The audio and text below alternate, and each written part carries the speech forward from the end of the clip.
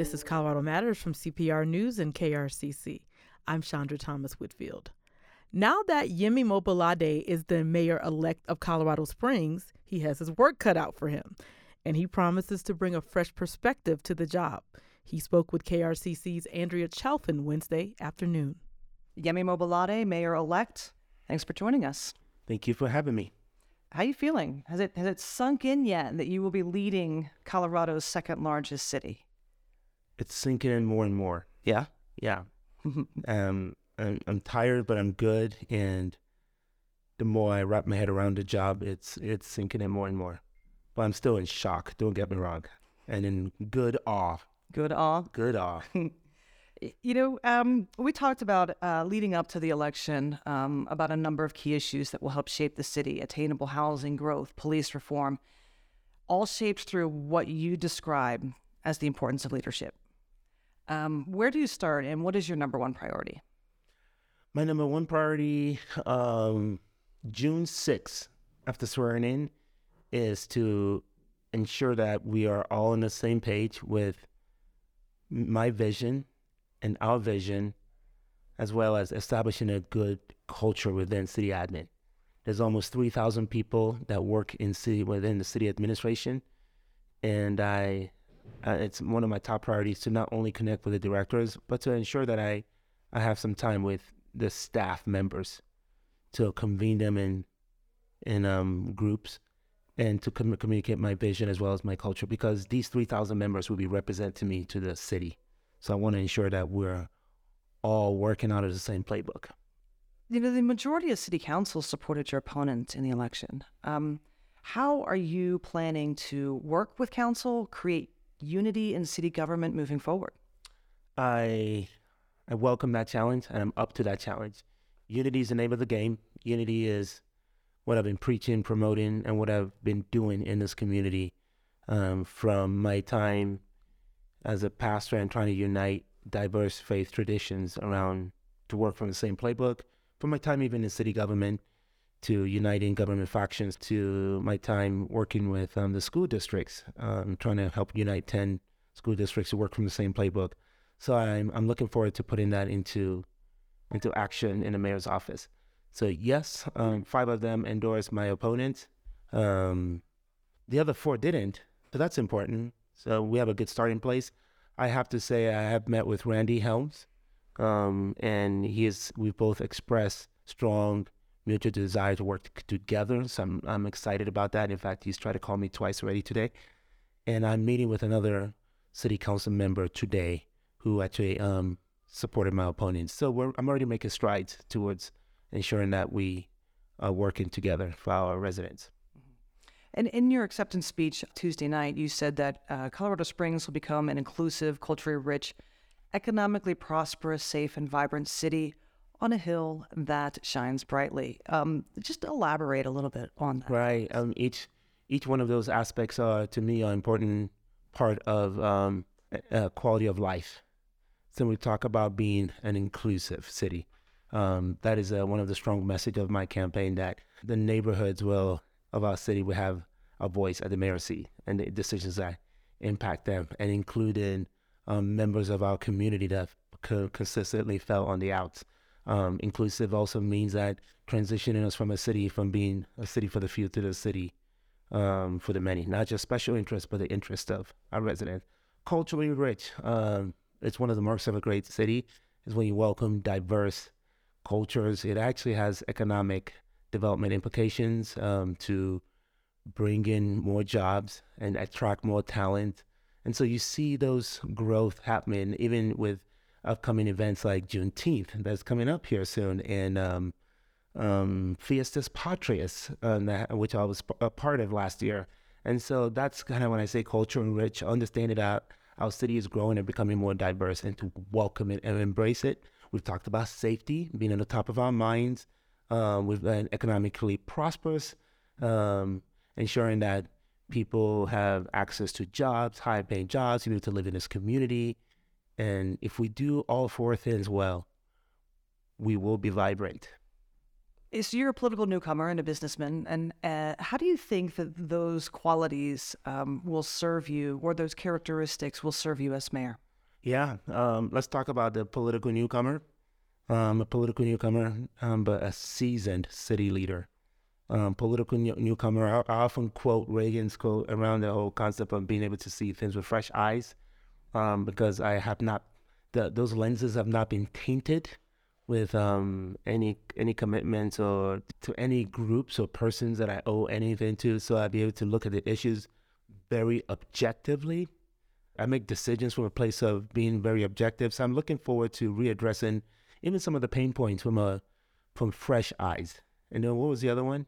Being a business. Oh yes, being a business one. That one is being in the arena, understanding not just hiring and creating good culture, and also the ability to look into a budget and trim the fat and understand that we have limited resources. There are a lot more needs, a lot more wants, a lot more desires that we have money for. How can we be creative? What else can we do? How can we find solutions to the answers to answer the needs that in front of us? And so all those experiences will be helpful in the mayor's office, in addition to being able to pick up the phone and call other business leaders to be a part of the solution to the issues ahead of us.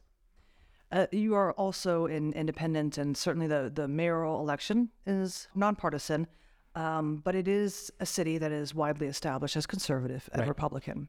What do you think your election says about sort of the here and now for the city, or the future for the city?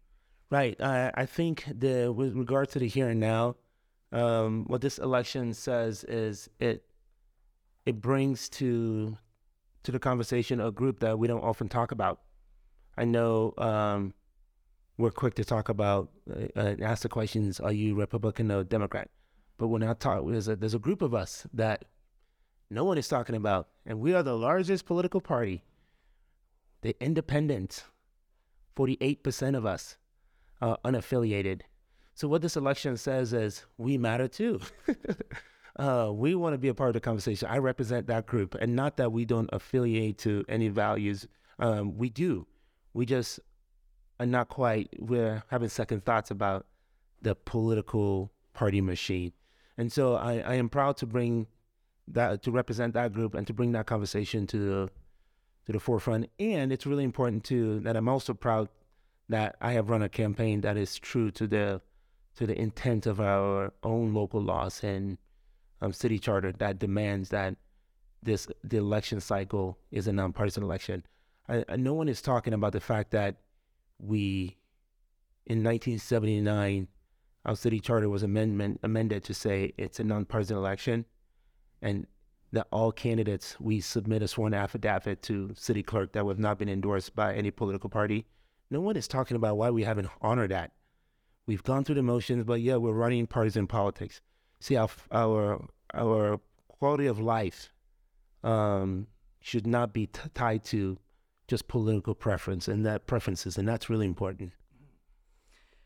You moved to Colorado Springs to start a church, and you also served as a ministry leader at First Presbyterian Church here in Colorado Springs. Religion and the Republican Party are generally thought of as going hand in hand. How have you navigated to separate church and politics, or how has that served you going into politics? Casios I Love You is an organization I co-founded.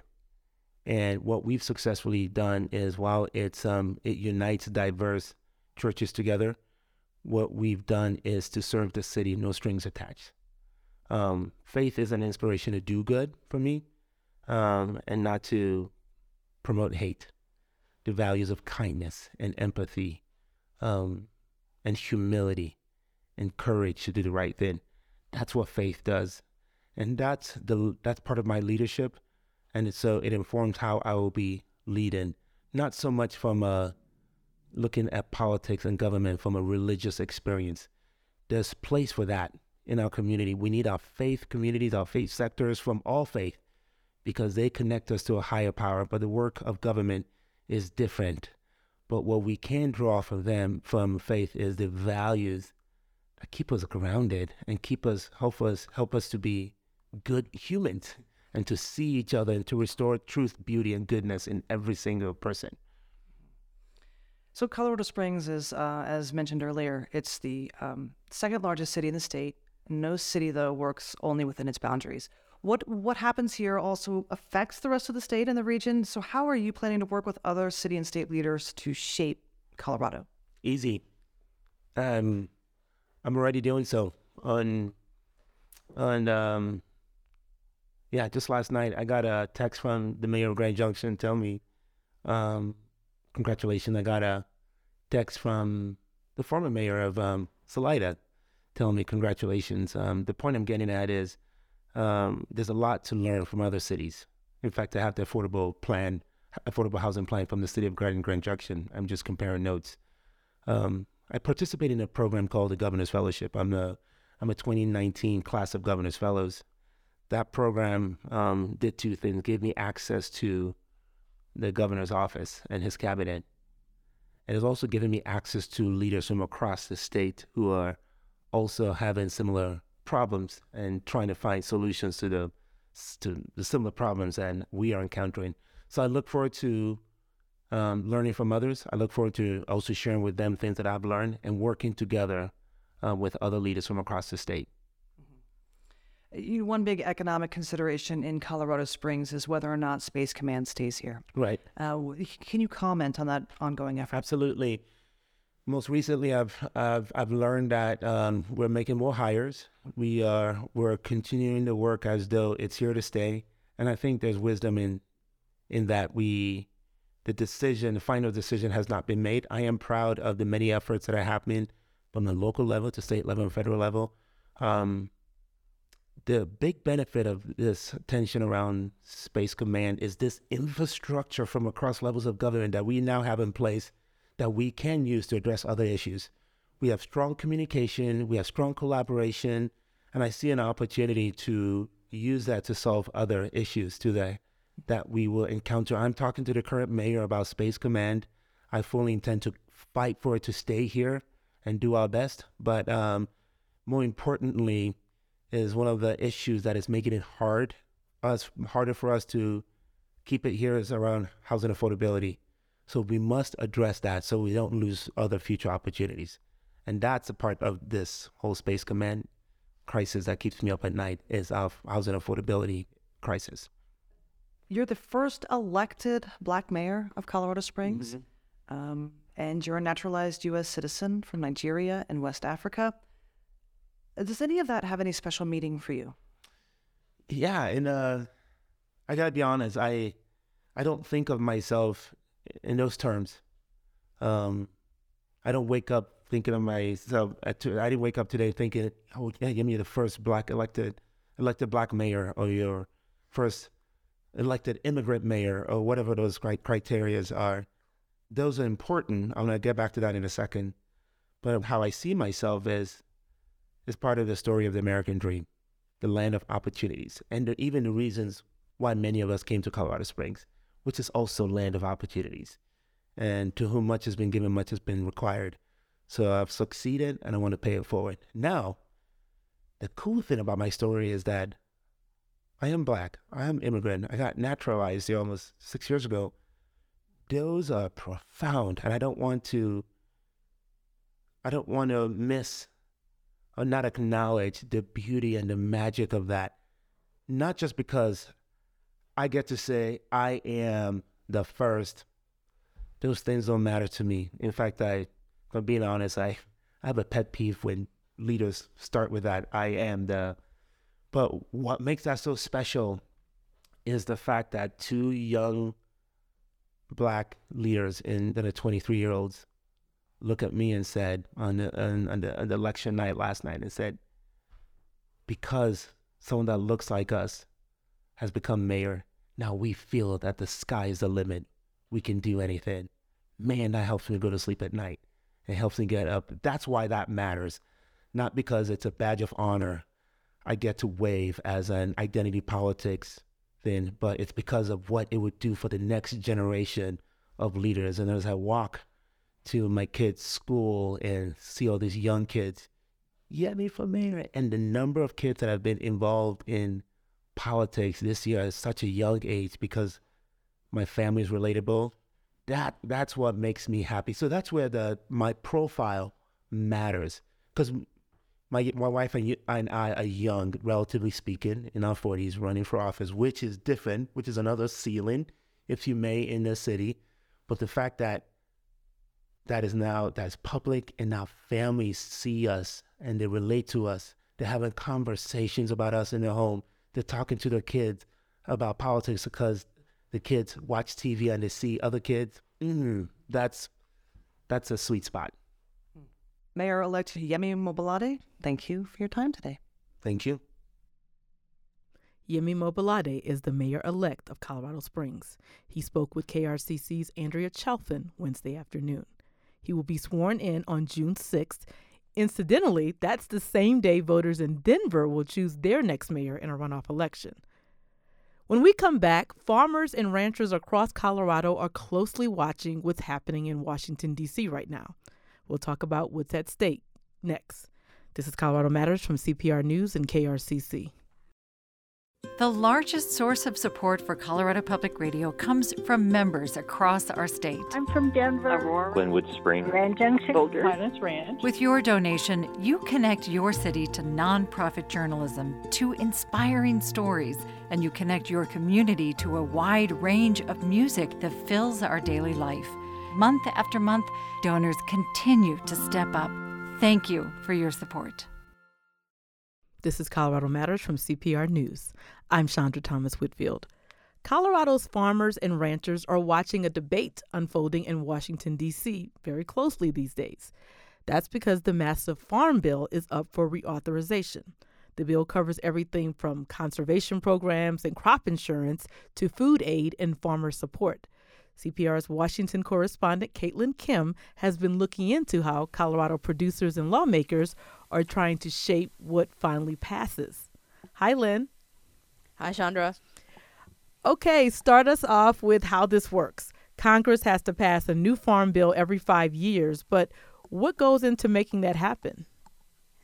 Not surprisingly, it is a long and involved process. It starts with lawmakers talking to farmers, ranchers, different grower groups, hunger advocates, anybody that's impacted by the Farm Bill, and about what needs to change, what doesn't need to change, what needs to be tweaked, added, or taken out. And they get all that information and they bring it back to the Senate and House Agriculture Committees. Now, in theory, both chambers would write their own bill, pass them, and then they'd meet in conference to hash out the differences. But, the other way it can happen is one chamber, likely the House, would pass a bill that goes to the Senate, who then changes the bill and then sends it back to the House, which passes it again, and finally it goes to the president's desk to become law. And even with all that, it doesn't always go that smoothly. So one important thing, though, to know about this is that Colorado really has a seat at the table, or actually 2 seats at the table this time around, because we have 2 members on the Senate and the House Ag Committees. Who are they? Senator Michael Bennet, who has been serving on the Senate Agriculture Committee since he entered that chamber, and Democratic Congresswoman Yadira Caraveo. She's a freshman, so she's now sitting on the House Agriculture Committee, and it's the first time Colorado has had a member on the Ag Committee in over a decade. The House Ag Committee, sorry. Well, I know that's something you heard a lot about when you were reporting in Colorado recently. Let's listen to some of that story. Right. Well, lots of issues that you all brought up that I really want to dive into, but we should focus on the Farm Bill. Democratic Representative Yadira Caraveo is sitting in a wood-paneled conference room at Cicada Farms in Brighton. She's there to hear from dairy farmers, ranchers, small specialty crop growers, larger commodity crop farmers, and everyone in between. As a member of the House Agriculture Committee, Caraveo will help craft the Farm Bill, which will guide food policy for the next 5 years.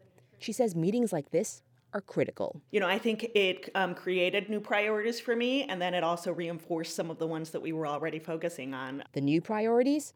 Issues like food education or estate planning for farmers, and, well, like that gentleman said in the listening session. I guess my biggest concern is for the non-I states to continue to be heard when it comes to Farm Bill priorities. A lot of the policy is based on the 400 miles around the Mississippi River and not on arid land like we have in Colorado. That was really important for me to hear.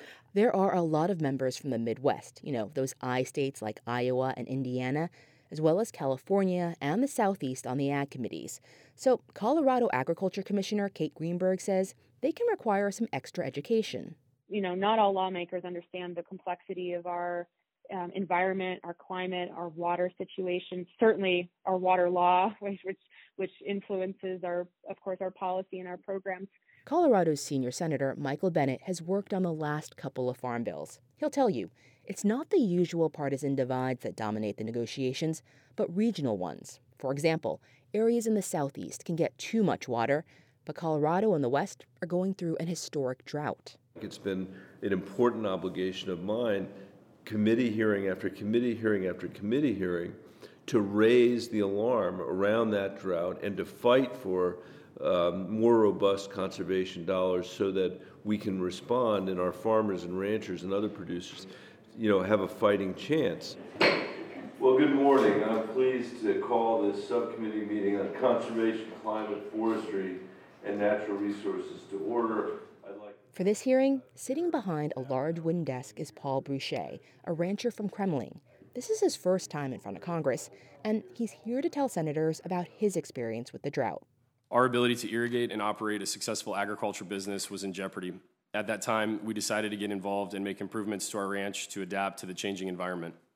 The Regional Conservation Partnership Program has been instrumental in surviving the last 23 years of ongoing drought. Bruchet's takeaway to senators: make sure there's enough technical staff to help people utilize Farm Bill conservation programs. So if we're going to get projects on the ground that are going to have the kind of meaning to withstand adapting to a modern climate, it's time to gear up. Thank you. Concerns for Colorado farmers aren't just about managing water, but also managing the land to avoid another Dust Bowl. That's what the Conservation Reserve Program is supposed to do by paying farmers to take land out of production.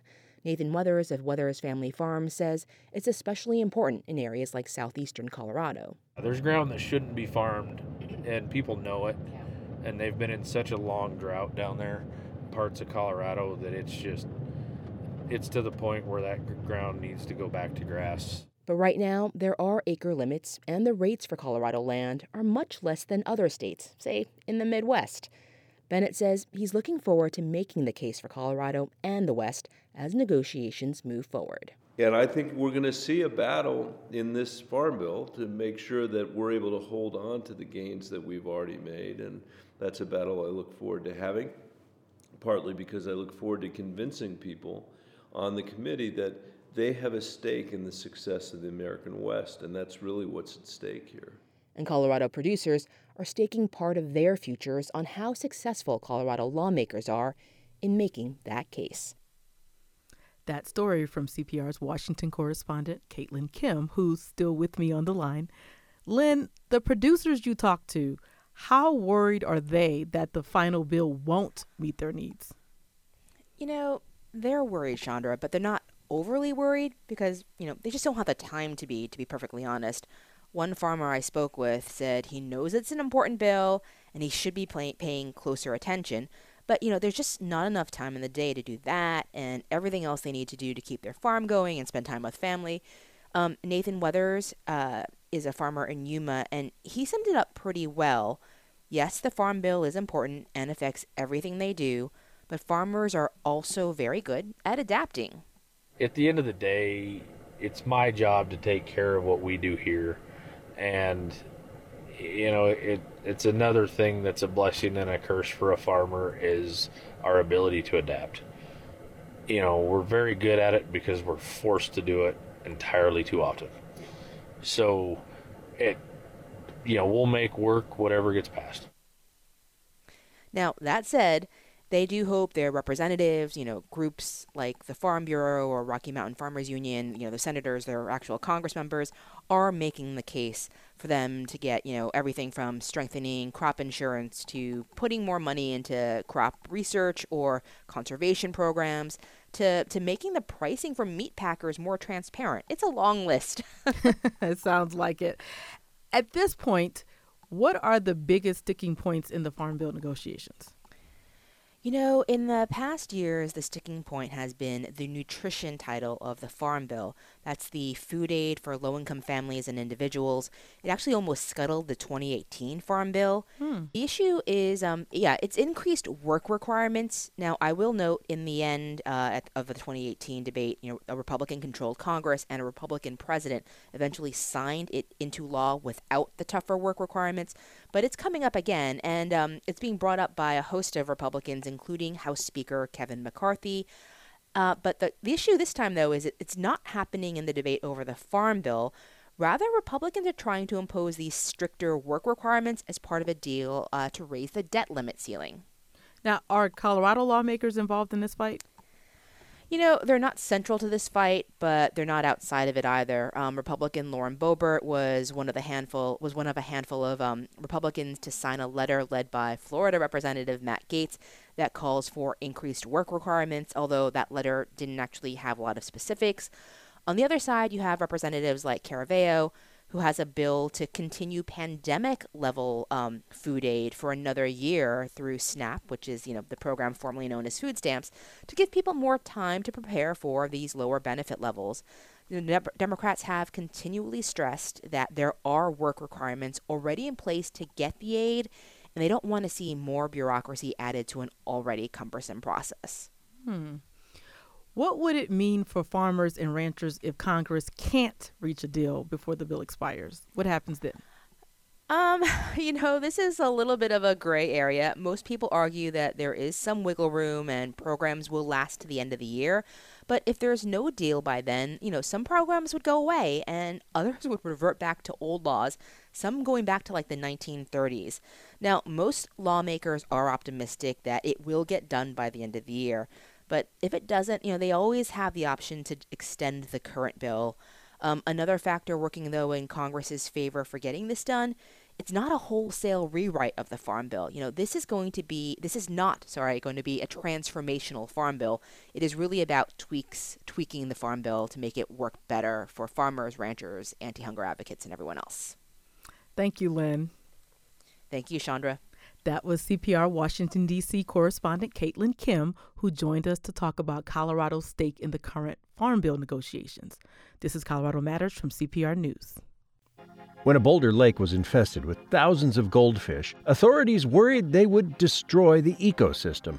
All methods of removing them were unpleasant.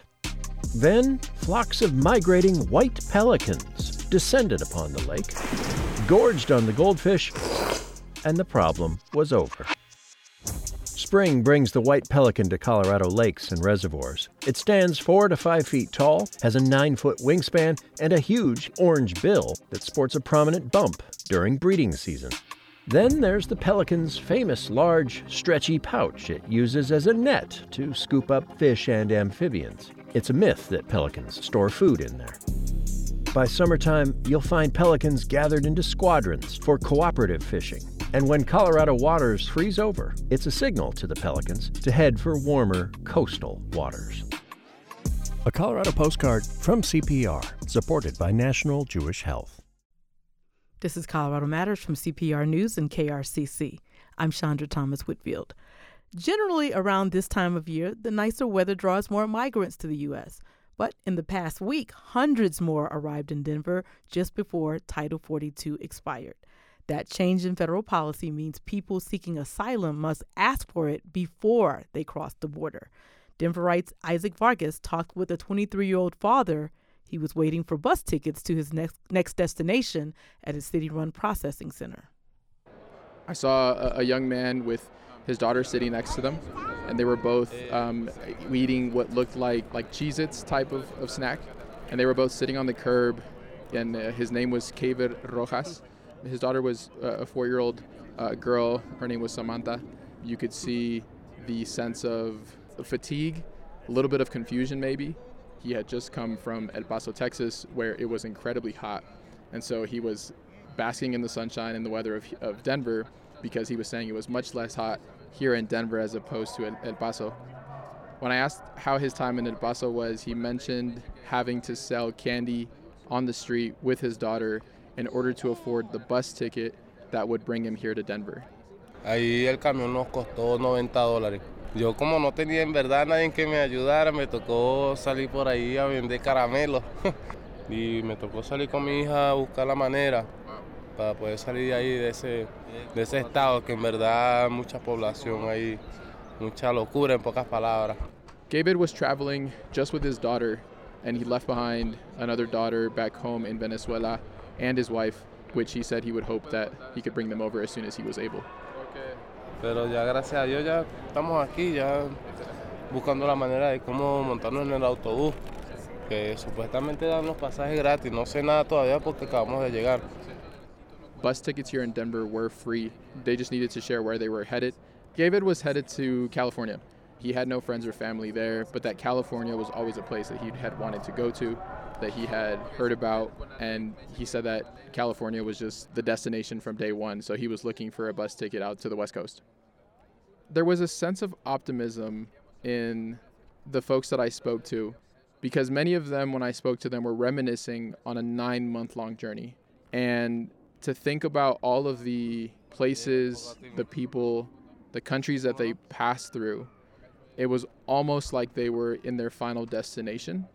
And that little sliver of hope was very much felt and heard in the conversations that I had. These were people who had seen so much, but they weren't without strength. They weren't without a way of figuring things out. And I really felt that, especially in my conversation with David and his daughter. He just spoke about it in a way of just needing to figure it out for his family. That was Denverite's Isaac Vargas talking with a recent migrant who arrived just as the Title 42 border policy was ending. When we come back, from the hood to the ballet stage, it may seem like an unlikely journey, but for one Denverite, it's been affirming and life-changing as he finally hangs up his ballet slippers. This is Colorado Matters from CPR News. There's a surprising place in the Southwest that shows us how we can save water in cities. Vegas is excess, so they figure we're doing everything in excess, including wasting water. But that is just not the case here. On the new episode of Parched from CPR News, see how America's playground is changing to adapt to a drier Colorado River. Find Parched wherever you get podcasts. Supported by Alpine Bank. This is Colorado Matters on CPR News and KRCC. I'm Chandra Thomas Whitfield. There's a popular song from the 90s R&B group Boys to Men that's a real tearjerker. How do I say goodbye to what we had? The good time that made us laugh, outweigh them bad. It's so hard to say goodbye. Well, that's what the members of a Denver-based ballet company, the Wonderbound Dance Company, are likely singing as they say goodbye to a dancer, or shall I say danseur, who undoubtedly has helped shape the company one plie at a time. I'm talking about principal dancer Damian Patterson. He's saying goodbye and hanging up his ballet slippers this month after 14 years. He joins us now to reflect on his creative journey. Damian, welcome. Thank you. Thank you. Wow, 14 years. I imagine the occasion is a bit bittersweet on both sides. Yeah. How do you feel as you take this big step? Like, what's racing through your mind these days? What's racing through my mind is like just being able to have a break. And my career has been 24 years long, and I just spent 14 of it with Wonderbound. So I've been out here for a long time. So I just can't wait to just chill and not have to get up in the morning and and dance and do frappes. It's time. I've had surgery within the last 3 years, and wow. It's about time to, and I'm happy as I look back over the 24 years. I've done way more than I ever thought that I could do. Being a professional dancer included. Like, I didn't even think that that was a possibility for me, and it just happened. So to look back at something so great and to always want to find a dance home, and found a dance home, danced with Wonderbound for 14 years, and they're finally opening their forever home during my last performance. So it's like everything's, coming full circle, and it's a good farewell. Now, how would you say Denver and Colorado's dance scene, specifically the ballet scene, has evolved over these years since you've been here? I think it's great because when I first when I first came to Colorado, I was dancing for Cleo Parker Robinson Dance Ensemble, and I'm more like that's more modern based. We did do contemporary works there as well, but my first job was in a ballet company, so the structure of a ballet company, and then the structure of, or the freedom of, a modern dance company is kind of sort of where my technique lives. And Wonderbound happened to be the place that allow all of that to come to the forefront and not just focus on one area of discipline at a time. Now, when you started, it was actually called Ballet Nouveau Colorado. Yes. And what drew me to them was that they danced in regular clothes. There were no leotards and tights and tutus. And that is and it allowed me to just feel like a real human being instead of being something or someone that is different than the people sitting in the audience. I feel like we can tell stories better when the people sitting in the audience can see us as human beings and not as, oh, I'm ethereal and thin and I have on this really tiny costume, Yeah, well, like you said, imagining what you look like when you're out and about. So it kind of makes that connection. Yeah. So when I read about Wonderbound, this is what I read. It's a contemporary ballet company located in Denver, Colorado, that lives at the convergence of tradition and innovation, vulnerability and courage, and intimacy and openness. And Wonderbound is committed to the development and sharing of collaborative artistic experiences. Wow, what a big description. Yes. And we do all of that all the time. Now, as you alluded to, I read up on you and your background, and it's absolutely fascinating. In 1999, you won a scholarship to study at the prestigious Alvin Ailey American Dance Theater in New York, which is, of course, the famous African-American dance company. And in that year, you took a bus to Tennessee and won an audition to become an apprentice with Ballet Memphis. And you spent 6 seasons there. So how did all that end up turning into being in Colorado?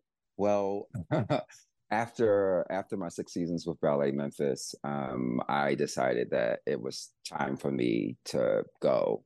And I actually went back to New York and auditioned for Ailey. I did not make it, but I ended up going back to Baltimore and freelancing and teaching the inner city kids for 2.5 years and just like gigging around the city. So that's how I came back to Baltimore. And then from Baltimore, my teacher sent me to it's called the IABD conference. It's where I met Cleo. And I auditioned for Cleo there. And she sent me an invitation to come to Denver. I ended up coming to Denver 2 weeks after that conference and ended up dancing for Cleo for a year, 1 season and 4 months. And within that time, 2 of the dancers from Ballet Nouveau Colorado came to one of the performances that I did when I first got here. And they were like, there's a guy from Ballet Memphis. His name is Damien. He's great. And they go back and they tell Don and Garrett, and they're like, we know Damien. And so they found out that I was here in Denver and we talked a little bit. They ended up having a spot and I went and auditioned for them, hung out with the company for about a week. It was just like a seamless transition from Cleo's into Ballet Nouveau Colorado. So well, obviously a good fit for you to stay 14 years. And yeah, my guess is that when you were a little Black boy growing up in a tough Baltimore inner city neighborhood, you probably never imagined you'd become a professional ballet dancer, let alone here in Colorado. what drew me to dance was my uncle was a performer. Like he belonged to this community theater. It's like the oldest Black theater in the nation, called the Arena Playhouse. And they had a youth theater program. And my uncle was actually, saved from a life of crime, but through this program. And he ended up putting me in the program later on. And I would go and see him as a little kid. My mother would take me to see him, do plays and things of that nature. When I saw him on stage, he was like the first superstar. I was in awe of him, like always. I was like, this is amazing. But I never knew that I would ever end up there because I was too shy.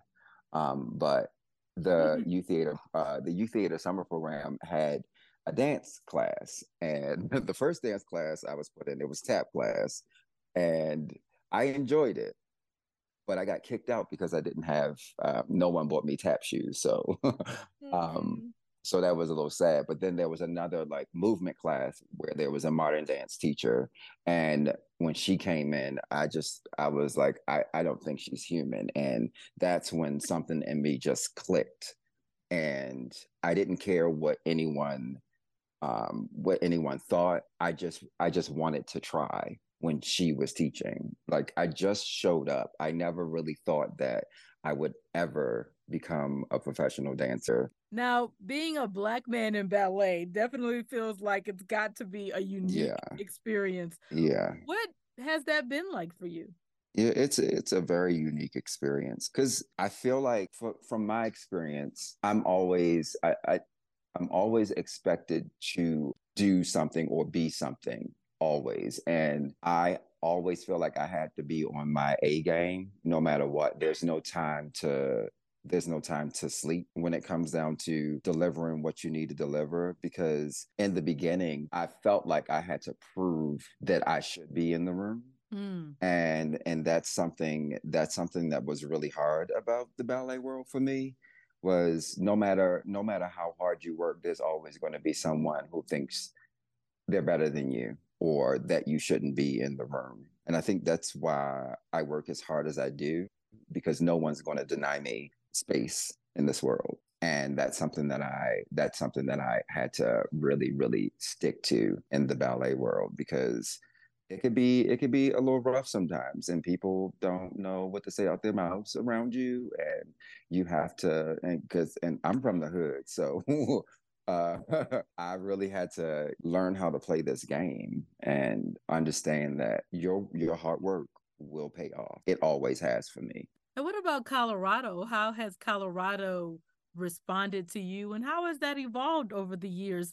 14 years. Right. Have you seen an evolution of people's reactions to you? I have seen an evolution of people's reaction to me. I feel like in Colorado, like I've been able to just grow as an artist and just make my own choices as an artist, and the outpour of love from everyone who's been coming to the show has been amazing. People have been walking up to me and saying, I've been watching you for 10 years. And like usually my family can't make it to performances and stuff like that. So I'm usually just performing for who's ever in the audience. So I never really think about people actually loving me and coming to see me when I go on stage. I never think about that. But the love for my art and my artistry that I'm just realizing, it's a lot to take in, because I work so hard. I don't think that, it just never crossed my mind that people actually love to see me do what I do.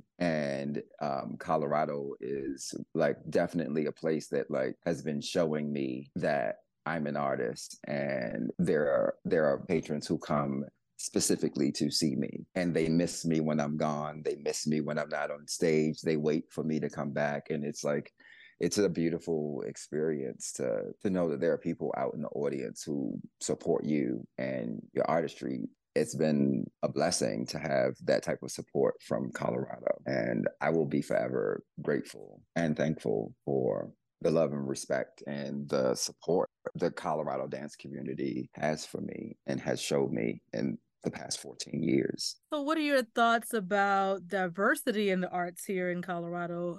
How has it grown, and where do you see room for improvement? It has grown. There are a lot of great dancers out here, a lot of great dancers. I would like to see someone who looks like me at Colorado Ballet, but in my 15 years of being here, I have not. And that's something that should change in the future. Luckily, with Wonderbound, I represent we all can dance here. And because I spent 14 years with them is my way of letting other kids who look like me and who want to do this, there's a spot for you. There's a place for you. And that's something that is really, really hard, especially after dealing with COVID. A lot of dancers just don't want to do it anymore. And a lot of places already have their quota of dancers of color. And it's just a really tough situation where all I can do is be the best me that I can possibly be and let the other dancers of color know that there's a place out here for us. And that's just basically it. Sounds like you're issuing a challenge. No, not a challenge, but to see everyone everywhere is the experience that the dance community should present to the audience here. I think every company should have everyone in it. They should, make the effort, raise them, go find them, teach them, so. When you think of ballet, most people think of New York and San Francisco, even places like Boston, but what made you stay in Colorado so long? I stayed because I can do this. And this is where my type of art is seen. I felt free when I came to Colorado. Like, I just felt like I could just be myself here. And I think that this was the first place that I had been where I was, openly gay. Like, I came here when I was 27 years old, and like when I was in Memphis, I wasn't in a closet or anything, but like I feel like this is the place that I really started to live my life and really become Damian Patterson, to become the best me that I can be. And I feel like Colorado has allowed me to become that and gave me the space to do that. And I became who I am. And I think that that's why, and that takes some time. So I think that's why I've been here for the 15 years. Well, I have to ask, what's next for Damian Patterson? Are you staying in Colorado? I'll stay in Colorado for a little while. I am going to take a much needed break. I'm going to see families. I'm going to see some friends. I am going to see Beyonce in New Orleans. Ooh, my hometown. Yes. I'll be seeing her September the 27th, her last performance. Yeah, I'm really excited. That's my retirement gift to myself. I've never seen her in concert, and with my first paycheck, I bought the Destiny's Child CD, The Writing's on the Wall. So, love it. So you're getting information as you retire. Right, exactly. So, I don't know, I'm 42 years old. Maybe we'll find you in one of her videos. Hey, you never know. Right, you never know. Are you listening, Beyonce? Right. Dancer in the wings. Right, exactly. Well, Damian, we here at Colorado Matters wish you well on your future endeavors, be it with or without Beyonce. Thank you so much. Well, thanks for joining us. Thank you. That was veteran ballet dancer Damian Patterson, a principal dancer with Wonderbound. He's departing the Denver-based ballet company after 14 years following the company's production of The Sandman at its new studio and performance facility in Denver's historic Park Hill community.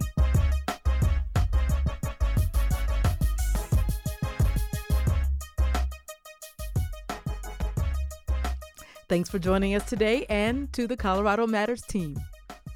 Tyler Bender, Carl Bielik, Anthony Cotton, Pete Kramer, Andrea Dukakis, Rachel Estabrook, Michelle Fulcher, Matt Hers, Tom Hess, Michael Hughes, Chris Ketchum, Pedro Lumbraño, Shane Rumsey, Ryan Warner.